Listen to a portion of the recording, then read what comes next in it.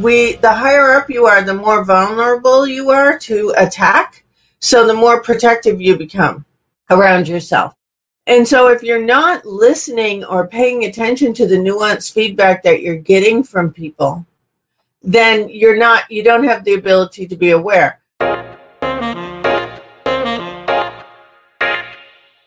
You're listening to the Nonprofit Problem Solver podcast, brought to you by KevKayat.com. Kev helps nonprofit leaders deliver more impact faster and easier so they can be mission accomplished in 40 hours a week or less. For more information, visit KevKayat.com. Because good causes deserve better results. Now, here is the host of Nonprofit Problem Solver, Kev Kayat. Hello, Kev Kayat here. Welcome to Nonprofit Problem Solver, brought to you by YachtMe, the virtual events platform 100% free to nonprofits, and PodPro Audio, making professional podcasting easy. Thanks for tuning in. Just to be clear, you are actually the Nonprofit Problem Solver. My job is to extract from our guests the practical, tactical expertise that you can put straight into action. This is a recording of a live event hosted on YachtMe. Find out more at y.yacht.me. That's why.yot.me. You can find me, Kev Kayat, at kevkayat.com, as well as on Facebook, Instagram, LinkedIn, and Clubhouse. Join the Nonprofit Problem Solver Club on Clubhouse and the Nonprofit Problem Solver Facebook group to get all the latest practical, tactical advice on being the best nonprofit entrepreneur you can be. And check out my coaching programs at nonprofitentrepreneur.com. You've probably heard of the feedback sandwich, where you put criticism in between two positive or flattering comments. Today's guest, Beth Watson, wants to rid the entire work world of that model because we're now so trained to hearing it that it undermines the whole experience. Instead, she has a completely different approach to feedback and challenging dialogue generally, that's rooted in a safe, honest exchange of facts. It empowers both the giver and the receiver. This episode is a thought-provoking introduction to having better conversations that can reduce the drama and emotional drain of conflict.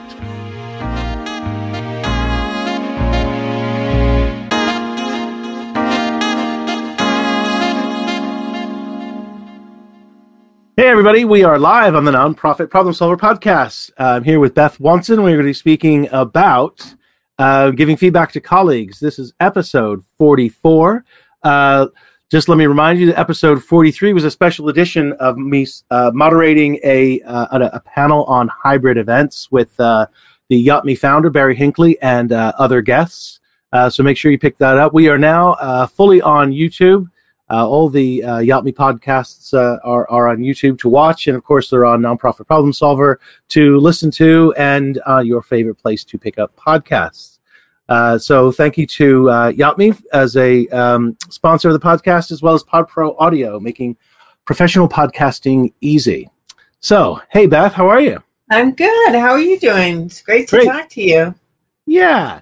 So tell us a little bit about yourself and your background and how you fell into the nonprofit world and what you got going on at the moment. Great. I'd love to. So my name's Beth Watson, and Watson sounds just like Johnson with a W. I fell into this type of work that I'm doing because I was working in public education. I was an assistant principal at a public high school, and I was spending all of my time taking kids to juvenile court, doing detentions and suspensions and all kinds of things that wasn't why I went into education. I went into education for human growth and development and helping develop the next set of people who are going to run our world. And so I left and went to a nonprofit organization that was focused on team development, cultural change in organizations, those types of things, and moved up pretty quickly. I was really great at what I did, which was connecting with clients, working on implementations, those types of things. And so pretty soon I was pegged to manage the team that I had been part of. The challenge was I knew nothing about managing humans. I read some books. I looked at some theory. I took some classes. But the humanistic side of it was nothing that I understood. I had no idea what motivated adults, how to empower adults, how to tap into their strengths and genius. And so I became a nightmare manager. Now, my team will still tell you to this day, 20 years later, that I was a great manager. But I know that I was very emotional. People didn't know which Beth was going to show up, whether I was going to be stressed out and competitive and manipulative or celebratory and happy and relaxed. And they spent so much energy always trying to get me back to happy Beth when I was triggered and emotional and stressed out. And I began reflecting on how much more could we achieve if they didn't have to focus their energy on my emotional state of mind. So that's when I began really exploring emotional intelligence, leadership of people, human growth and development. And I developed this model called Navigating Challenging Dialogue. And so since about 2005, that's the work I've been doing. And most recently, I wrote my newest book, which is called Mastering Feedback, Everything You Were Never Told About How to Give Feedback. And so people can find me on LinkedIn, super easy, or at ncdsolution.com. And we actually have, we'll get this out of the way in the beginning, a whole bunch of free resources for managers and leaders. So people can go there and grab anything they want. That's great. And so can people engage with you in a paid way to do training or consulting and that sort of thing? Yeah. Okay. Yeah. We have a whole leadership coaching and consultation business. We also do workshops and in-service and trainings with organizations, and you can see all of those resources on the website, or people can just reach out to me at support@bethwonson.com and tell me what you're struggling with, and we can come up with a solution pretty easily. That's fantastic. Okay, so let's go back just a little bit. I want to unpick this sense of self-realization you had as a nightmare manager. Number one, how did you recognize that you were a nightmare manager? And two, do you think that most people who are nightmare managers know that they are nightmare managers? That was a great question. So it wasn't like I woke up one day and said, oh my gosh, I am a nightmare manager. I heard that people were intimidated and afraid of me, not so much in my department, but in the departments that we had to collaborate with, that I was a force to be reckoned with. I also began to get signals from my physical health that I was not, the stress was taking its toll on me. And I got recruited. It was a several-year process. So I got recruited to go work for an organization founded by Native American people who had developed this methodology for substance abuse, pregnancy prevention, and suicide prevention with Native American youth. And they had gotten a huge $3 million grant to codify the curriculum, begin doing implementations with tribes and bands all over North America.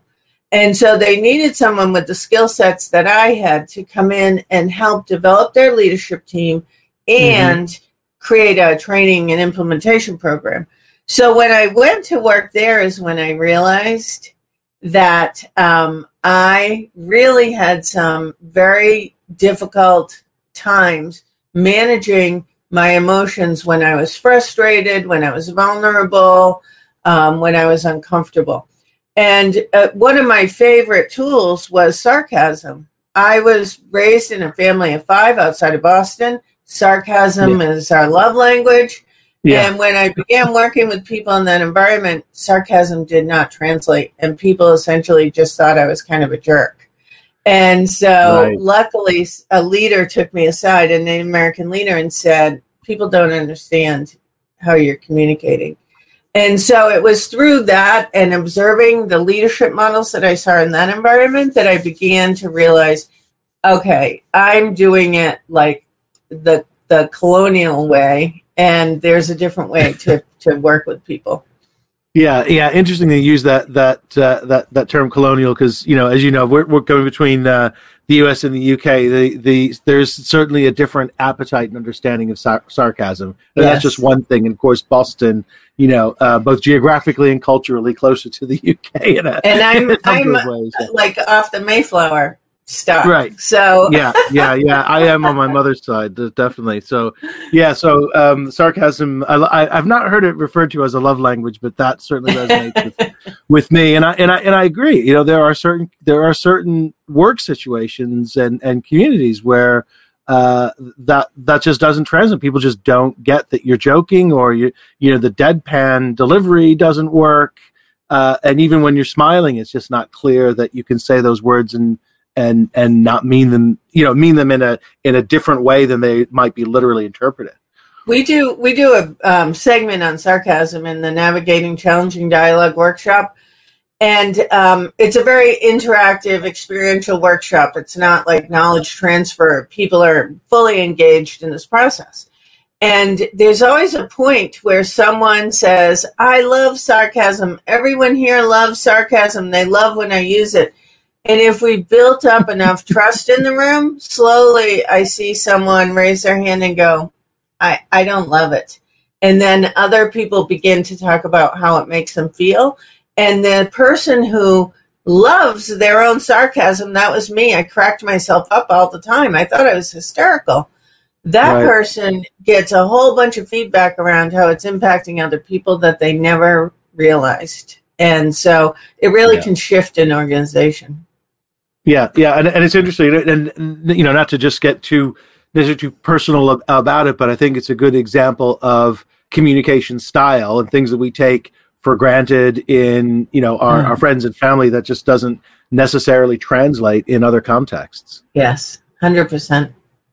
So it was a number of years before you recognized that you were, the force to be reckoned with had some negative implications.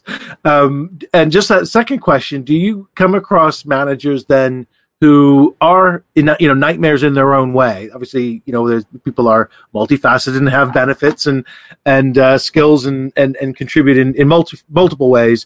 But when they are nightmares, do they tend to recognize it and come to you asking for help to train them, or do they find out along the way whilst being trained that, wow, just like you said, maybe I'm a bit of a jerk here, and I need to do some work? Well, it happens in a few different ways. So there's a thing called the power paradox, and I don't know if you've read about it. There's a whole book about it, and I apologize to the author because I cannot think of his name right now. But what the power paradox tells us is the higher up we get in the power scheme, the less self-aware we become.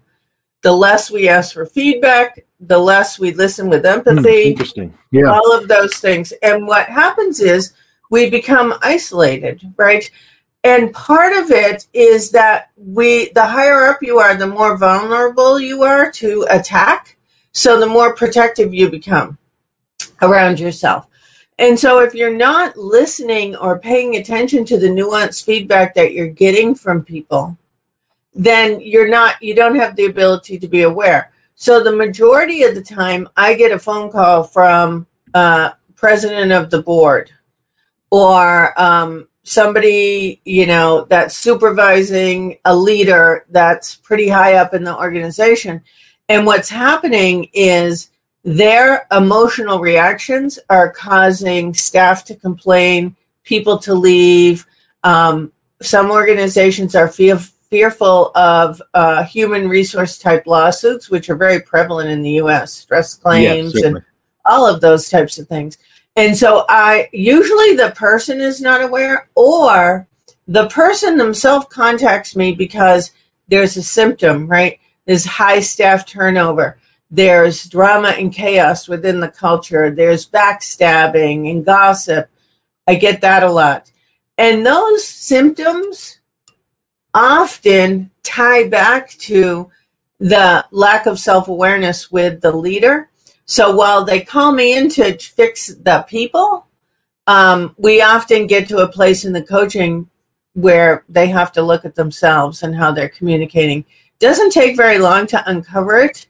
And I've never had anyone kick me to the curb. I've been doing this for a really long time.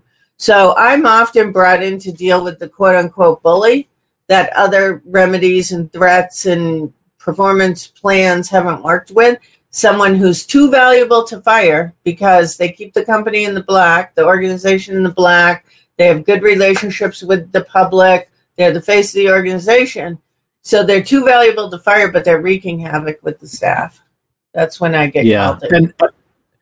And it's interesting, the lack of self-awareness, the way that plays into the culture of the organization, which starts at the top. And so the I've seen lots of cases, I'm sure you've seen even more, where leaders are encouraging cultural elements that they themselves don't want to see and complain about. But it stems from them, but they just don't see it through this lack of self-awareness. Yes. So if the leader is not, so navigating challenging dialogue is a framework, and it can apply to feedback. It can apply to performance improvement. It can apply to coaching as a manager, strategic planning, problem solving, healthy conflict. You can put it anywhere. Donor relations, a great place to apply the foundations of NCD. And so if the leader is not willing to subscribe to the foundations of NCD as the philosophy for how we communicate within this organization, then the staff can't carry it on their own because they just keep getting slammed when the leader will not participate. So it's really something that has to go up, down, in, out, sideways, back and forth. It's a very simple process. I mean, the foundations of it are really simple. Well, and what I like, I love your text and mastering feedback, and I think this feedback is a great place to start, because it's the core. These conversations between colleagues and colleagues, it can include people who are have the same paycheck, same name on the paycheck, but it could be partners in you're an important partner for your nonprofit or the board, yes, or key donors. We work in these ecosystems, and we need to talk to them all and provide feedback to them all. And if it seems to me, if you can master feedback, then that's typically the most common difficult thing that you've got to do. Yes. And if you feel comfortable with that, then just about every conversation should be okay from there on. That's I'm guessing. Well, that's why I wrote the book. So during the pandemic, I turned 62 years old in December, and I couldn't go celebrate or anything. And the day before my birthday, I had to be my 200th coaching call with a leader who had a personnel problem or a relationship problem that could have been solved had they given feedback in the beginning, had they had an honest, fact-based, non-dramatic feedback conversation. But they created workarounds. They avoided the discussion. They tried to drop hints. They gossiped to other people about the person that they were struggling with or the behavior they were struggling with. Oh, I've never seen that before. Right. And I thought, I cannot do this coaching session again. Like, I will. I'm happy to. It's how I earn my living. But you could just press play, right? Yeah, I've got to get this written down. And so I spent the weekend. I wrote the book in the weekend.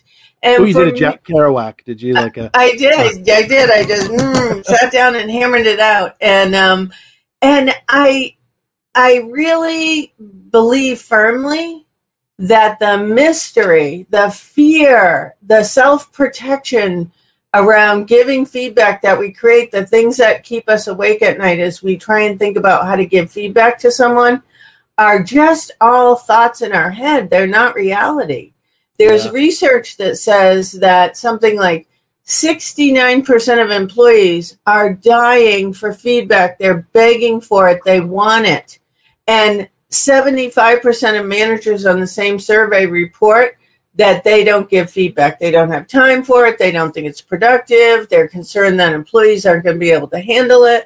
And so they don't give it. So that's a problem.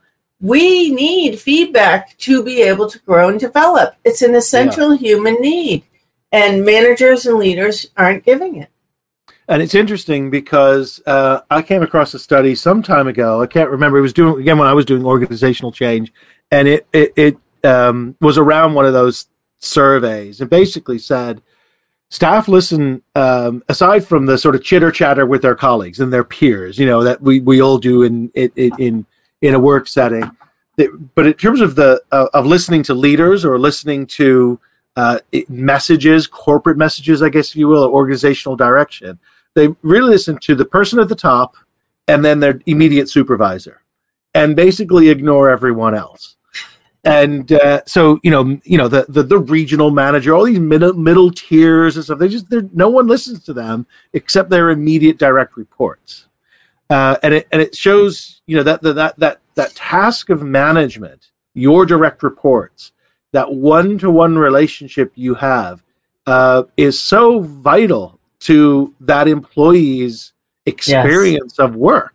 Yes. And they're listening to you even when you're not talking, right? You're giving feedback all the time. You roll your eye in a meeting. You come in and you're annoyed at somebody that honked at you on the commute on the way in, but you don't verbalize that, right? And you're super excited about something. Whatever the case is, in the absence of communication, people always make the information they're getting about themselves, right? You put yourself in the story. So I remember when I was assistant principal, I got called down. It was in the old day. There, the office got buzzed, and you knew what room it was, and you had to hurry down there. You didn't know what was waiting for you.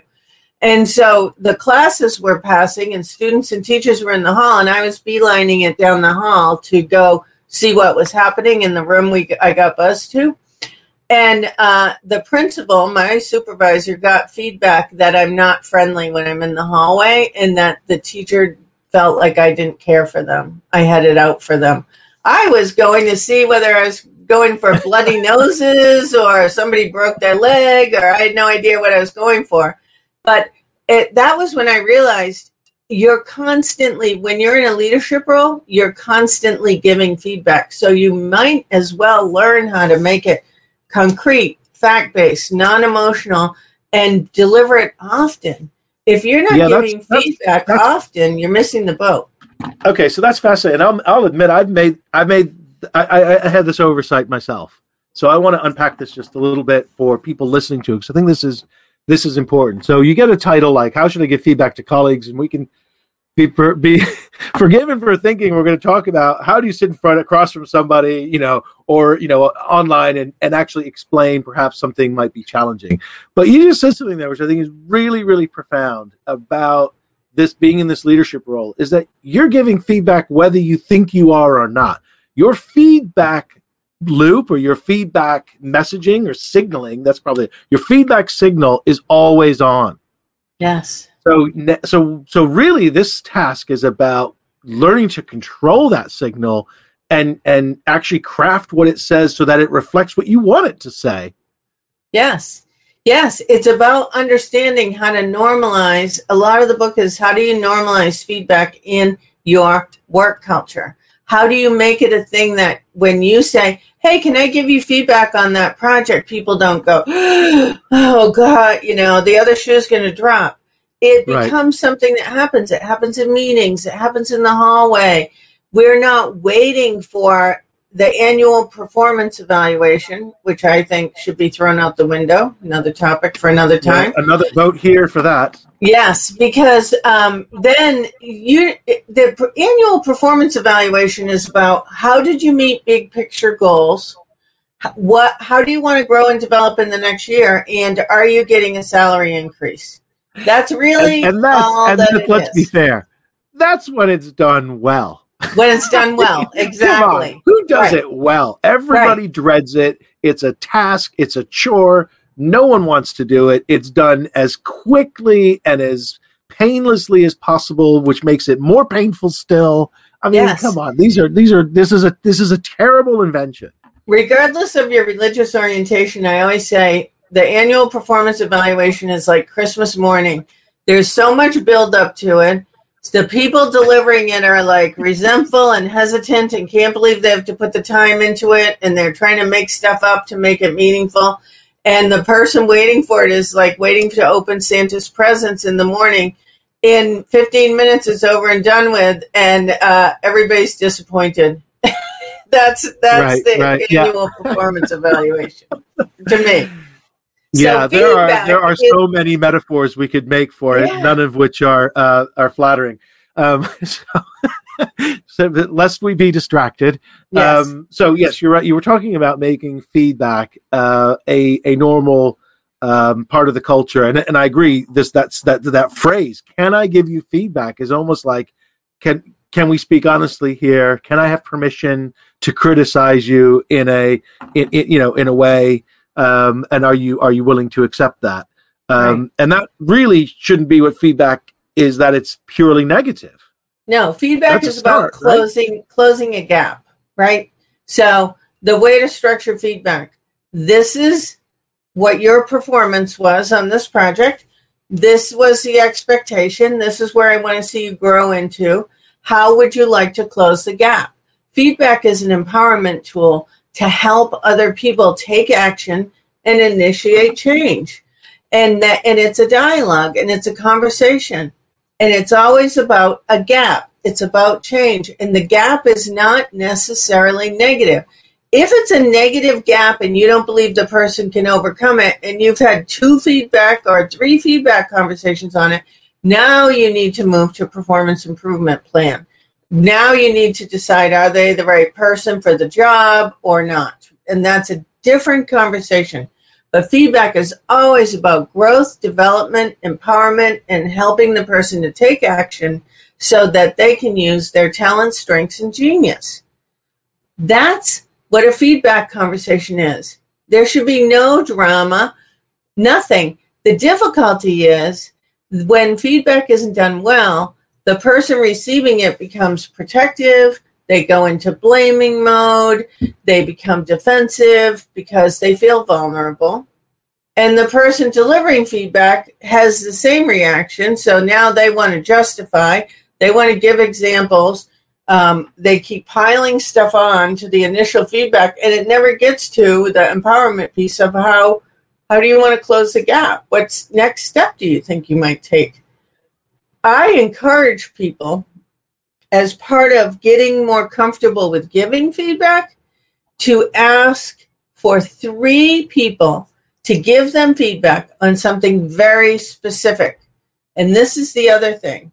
Okay. If feedback is not about something specific, if it's general, I want to give you some feedback on that project. You did a great job. I want to give you some feedback on how you ran that meeting. It was really good. Or you talk too much, or whatever. It has to be specific. I've had all those, right? by the way. Yeah, right. So it has to be very specific and concrete. And so that's rule number 1. The feedback Can you has give to an be example of specific and concrete then? So in the asking for feedback, I would ask for, I want to grow and develop. I want to improve. I'm wondering if you could give me some feedback on how it is for you when I delegate to you. What could I do better? What do I do well? What would you like to see changed? Could you give me feedback on how I run meetings? We have a weekly staff meeting. I'd love to give feedback on what I do well, what's difficult, where you'd like to see change. So you don't mean as specific. I mean, it could be as specific as, for example, we've just run this training session. Were the materials clear enough? Or Sure. Did I go too fast? Or was the pacing But right? see, this is, I'm sorry, I keep talking over you, but I get so excited about this topic. So I would not say, were the materials clear enough? Because now you're leading the witness, right? I would say, yes, counselor. So I'd like to get feedback on the materials. What worked? What would you like to see different? How could I improve for next time? Then right. Okay, so you don't want to be too specific that you are, putting words into the person's mouth or giving them even the dimensions. So, for example, in that example, I talked about the pacing because maybe in designing this training, I was concerned about getting the pacing right for a mixed audience and trying to pitch it correctly. And so I wanted feedback on that, but I wouldn't ask that. I would just say, how did it go? And try and gauge from what they're telling me whether I got the pacing right. Well, you could say, so in that case, so what you don't want is a yes or no answer. So were the materials clear enough? Yes, they were fine. Right? You're not getting anything. But so it's more like how questions and what questions. Right, and, right. How is the can you give me feedback on the pacing of the workshop? Oh, yeah, the pacing was fine. The pacing was great. Say more about it. See, those are the types of questions. Okay, so I could get to the pacing rather than ask it frame it as yes or no. I asked it, can you give me feedback on the pacing? Yes. Can you give me feedback on the clarity of the materials? What was challenging? Yes. Right. Yeah. And if someone gives you whatever answer they give you, I want you to mine a little deeper. Can you say more about that? Could you give me an example? How do you think I could shift it? Those types of questions to bring out a little more. Because as people are getting used to giving feedback, particularly if you happen to be their supervisor or up in the hierarchy, they're going to be timid, right? Because they don't know if they can trust you. And this is the deal. If you ask for feedback, you need to make sure that you accept it, that you thank the person for it, and you never, ever bring it up in a negative way, or because I know there's a lot of leaders out there, I might have used to been one of them, who would ask for feedback and say, give me feedback on the handouts. Someone would give me feedback on the handouts. Maybe they'd say, it was too many words and there needs to be more graphics and explanations and everything for all learning styles. And then I'd go into the meeting and hand them out and go, how are the graphics? Then you've destroyed any level of trust. You asked for them to be vulnerable. They were. And then you gave them the side eye on it. You can't. You cannot do that. Yeah.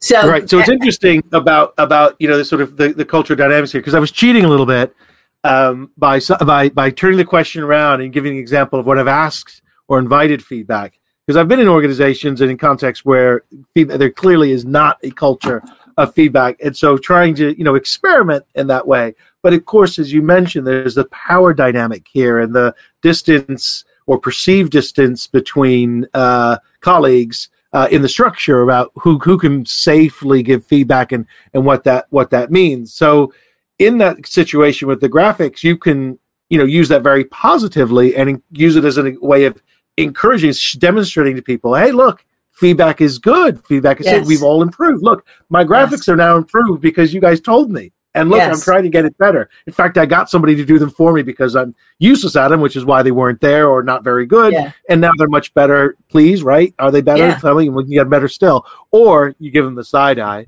and they never, say they clam up. I always, when I work with leaders, I have them ask for 3 pieces of feedback from someone they trust explicitly, someone they're not sure about, and someone they may have had a conflict with in the past, and just experience that feedback. Figure out a very specific ask that they're going to ask all 3, and just experience it and notice what it feels like. Notice when they feel vulnerable. Notice when they want to defend. Notice when they want to justify. Notice the delivery of it so that they can internalize it and get more comfortable with it to improve their own practice with the feedback. It's very important that you do that because it shows people, begins to normalize because people see that you are open to feedback. If you're not open to feedback, nobody's going to be open to feedback. And a lot of times when I work with managers on feedback or who want cultural change, and I ask them to go around and talk to people and ask for feedback, and people always say, you're doing great. You're wonderful. We don't have any problems here. Life is so good. If you get that from every employee you ask for feedback from, you have a culture within which they do not trust you whatsoever. There is no trust. It's not you're doing a great job. Right. No, it's you've walked into the room with the party line billboarded on your chest and they've just read it back to you. Yes. Very true. Very true. Right. Okay. So this fascinating conversation. I know, and I apologize if I'm making it more difficult by bouncing around here from sort of different perspectives. But I just finding the material so resonant with my own experience. And you and I've had this conversation, I think, before offline about some of what we experience going into organizations about change and the expectations around them. But if someone is really going to start to create this culture, the experiment that you suggested just now about asking 3 people and then demonstrating it, to me, it seems like a very straightforward, simple way to get this ball rolling. Mm-hmm. It is.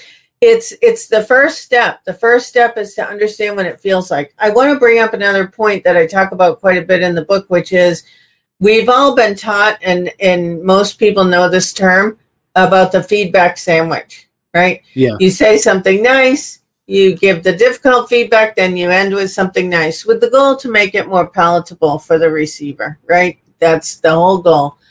And, sugar. Right. And I want to encourage everyone to let that go.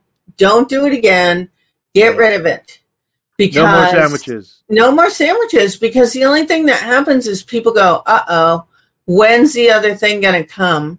They don't hear any of the positive stuff. And by the time you deliver the difficult stuff, they're so triggered and their brain is so shut down out of fear of what's coming that they don't hear any of it. So let that go. My process is you begin by writing down everything you want to say, vomiting it up. It's the opposite of the feedback sandwich. Get it out on paper. And then you look at it and you say, okay, what's a fear-based statement? What's an assumption that I'm making that I don't know whether or not it's true? What's an unspoken expectation? What's something that in my brain I feel like this person should know, they should be able to do? If I were them, I would. Any statements like that, you've uncovered an unspoken expectation. Get rid of, cross out all those things till you're left with the fact, just the fact. So an example would be, Sally shows up late 4 out of 5 days a week, and you want to give her feedback on that. You're churning about this. You've been thinking about it for days. So without doing this assessment process, this self-reflection process, your feedback's liable to come out like, Sally, I can't take it anymore. It isn't fair to the rest of the team. It looks bad for me. It looks bad for the organization. You should be able to get here at 8 o'clock every day. You need to be on time, right? That's what you're liable to come out with.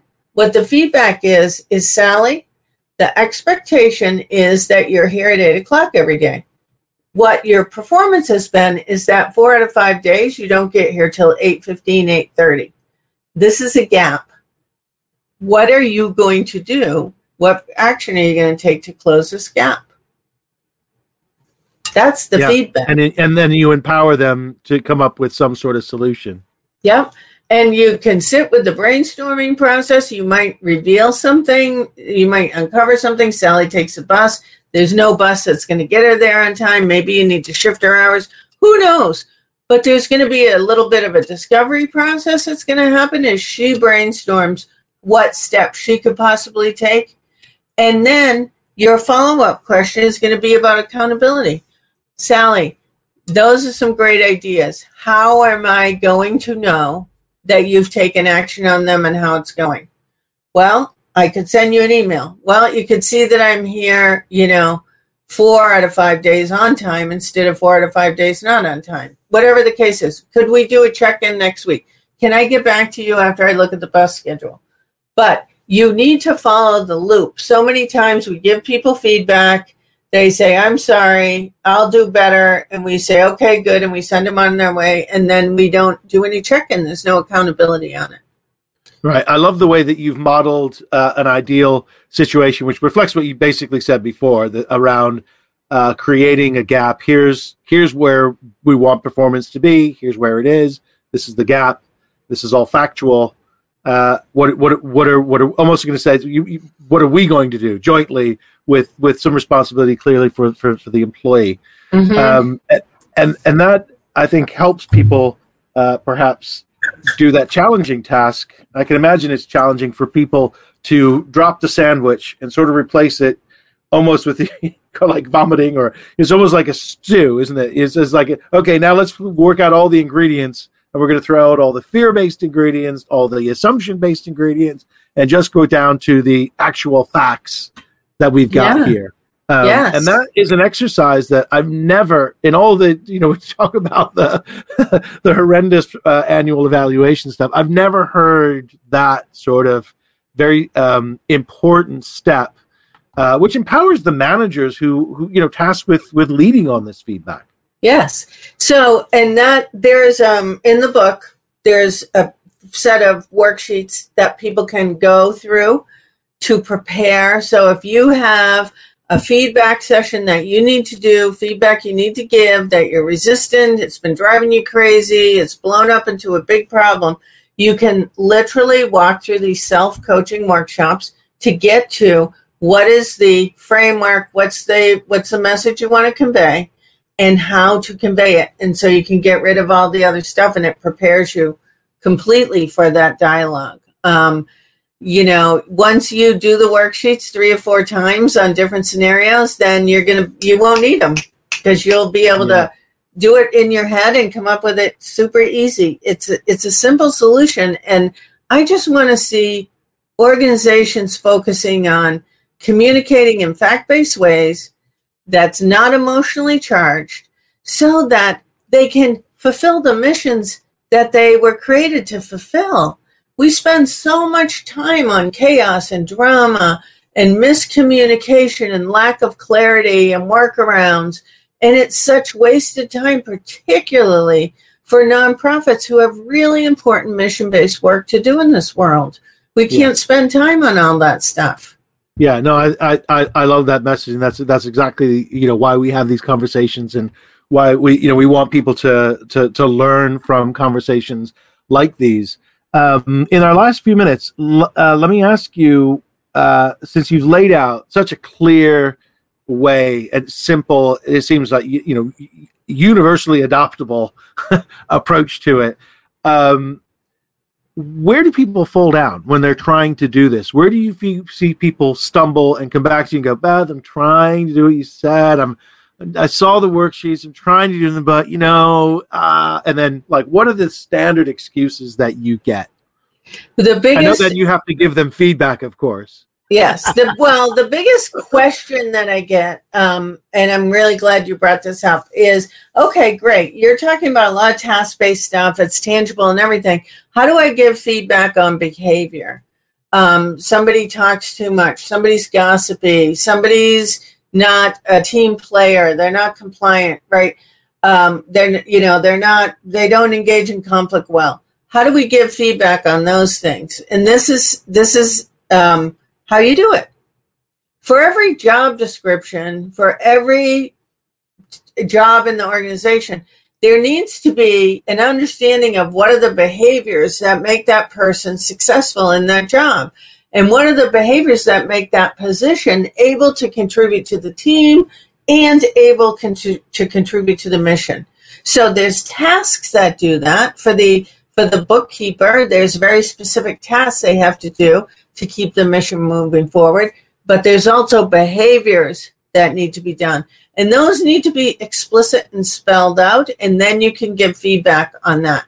So if Bob is gossiping and talking, behind people's back all the time and causing drama and chaos, he is spending time that he needs to be doing the task to move the mission forward. He's not developing collegiality. He's not being a productive member of the team, and that's a gap that needs to be closed. And so that's how you can address that behavior in a feedback session. Would you recommend some of those behaviors be tied to, say, the values in the mission, or the corporate values, for example, around trust or those sorts of things? Or is that just like an extra layer? Because I can see a lot of people thinking, oh, this is how we want the behaviors to line up with our 5 core values of da da da da da da. So the behaviors should empower the living of the values. So the behavioral norms. So behavioral norms come kind of underneath. Values are often aspirational. They're often idealistic. And so the behavior norms are what get us to those values. If you are speaking your truth, if you are focused on the good of the whole, whatever the values are, and I encourage people, I'm going to tell you a really quick story, to break those down, allow people to break them down. And this is why. When I taught in a behavioral classroom at the high school level, the high school gave us this list of behavior norms that we had to put up in the room, and one of them was respect. Well, I had a kid whose mother was a crack addict and had a different person at the house every night of the week. He never knew who was going to show up, and it was a very violent environment. I had another young man who grew up in a first-generation American-Italian family that was very passionate and very loud, and family gatherings to him were people whacking each other on the shoulder and calling each other names and be very boisterous and everything. That was respect for him, yelling stuff out in the middle of class. So I had 20 kids. Every kid had a different idea of what respect was. The boy with the people coming and going in the house, his idea of respect was my ball cap's down and I never make eye contact with anyone. I am showing you respect. So if I were going by my definition of respect to judge their behavior, I would have been throwing those kids out of class left, right, and center because they weren't living up to the values. So you need to break the words down with your people and say, what does respect look like? What does it sound like? What does it feel like? How do you know when you're getting it? So let me just summarize that as we need to explicitly translate the values into behaviors so we all recognize what they mean. And obviously you need to work through some sort of negotiation process, not to necessarily to arrive at the same thing, but that you need to recognize each other's definitions. Yes. So because they're all, as you said, all working with their own version of respect will look like they don't respect each other. And it's all part of dialogue, navigating challenging dialogue. It's all part of it. Yeah. Wow. Fascinating. We've run our 45 minutes. Yes. My goodness. And I'm sure we could do several rounds more. I think you should come back again sometime in future, and we can break down some of these issues in more detail. Yeah, I'd love to. Yeah, be happy to. Okay. Yeah. Yeah. Great. All right. And I'll think we'll think on something perhaps more specific because I think there's so much to learn from here. And more, I think one of the things we didn't get to, which is pretty important, I think, for the nonprofit leaders, is managing the board in a different way for, say, some of the staff and volunteers, and then also negotiating with major donors. And obviously, there's a bit of a Venn diagram with the board and major donors often. But I think applying some of these principles to those relationships would be a really useful conversation we should pick up in the not too distant future, maybe sometime later this year. Yep, happy to. It's been great to talk to you, and I hope people found some things that are valuable and useful. Yes, I'm sure. Can you remind people where to find your book, where to find you, how to get in touch, follow you online, and those sorts of things? So ncdsolution.com is your pathway to everything we offer. There's so many resources on there. The book is on there. Or you can follow me on LinkedIn. And you can reach out to me at support@bethwanson.com. Okay, I'm sure you'll get some. Okay, thank you so much. Thanks everybody for tuning in to Nonprofit Problem Solver. This has been episode number 44. Next time on episode 45, we're going to be speaking to Dana Litwin about getting the best out of your volunteers. So come join us live next Wednesday if you can. Otherwise, look for the podcast and the replay. So we'll see you then. Thanks, everyone.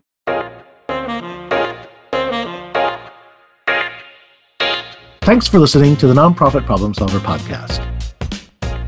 My guest today was Beth Watson, who you can find on LinkedIn. You can find all her training materials at ncdsolutions.com. This podcast has been expertly produced by Glenn Munoz at PodPro Audio, making professional podcasting easy. Go to podproaudio.com. You can join future conversations live by visiting nonprofitproblemsolver.com. Connect with Kev on LinkedIn, Twitter, and Facebook. For more information, visit kevkayat.com, because good causes deserve better results.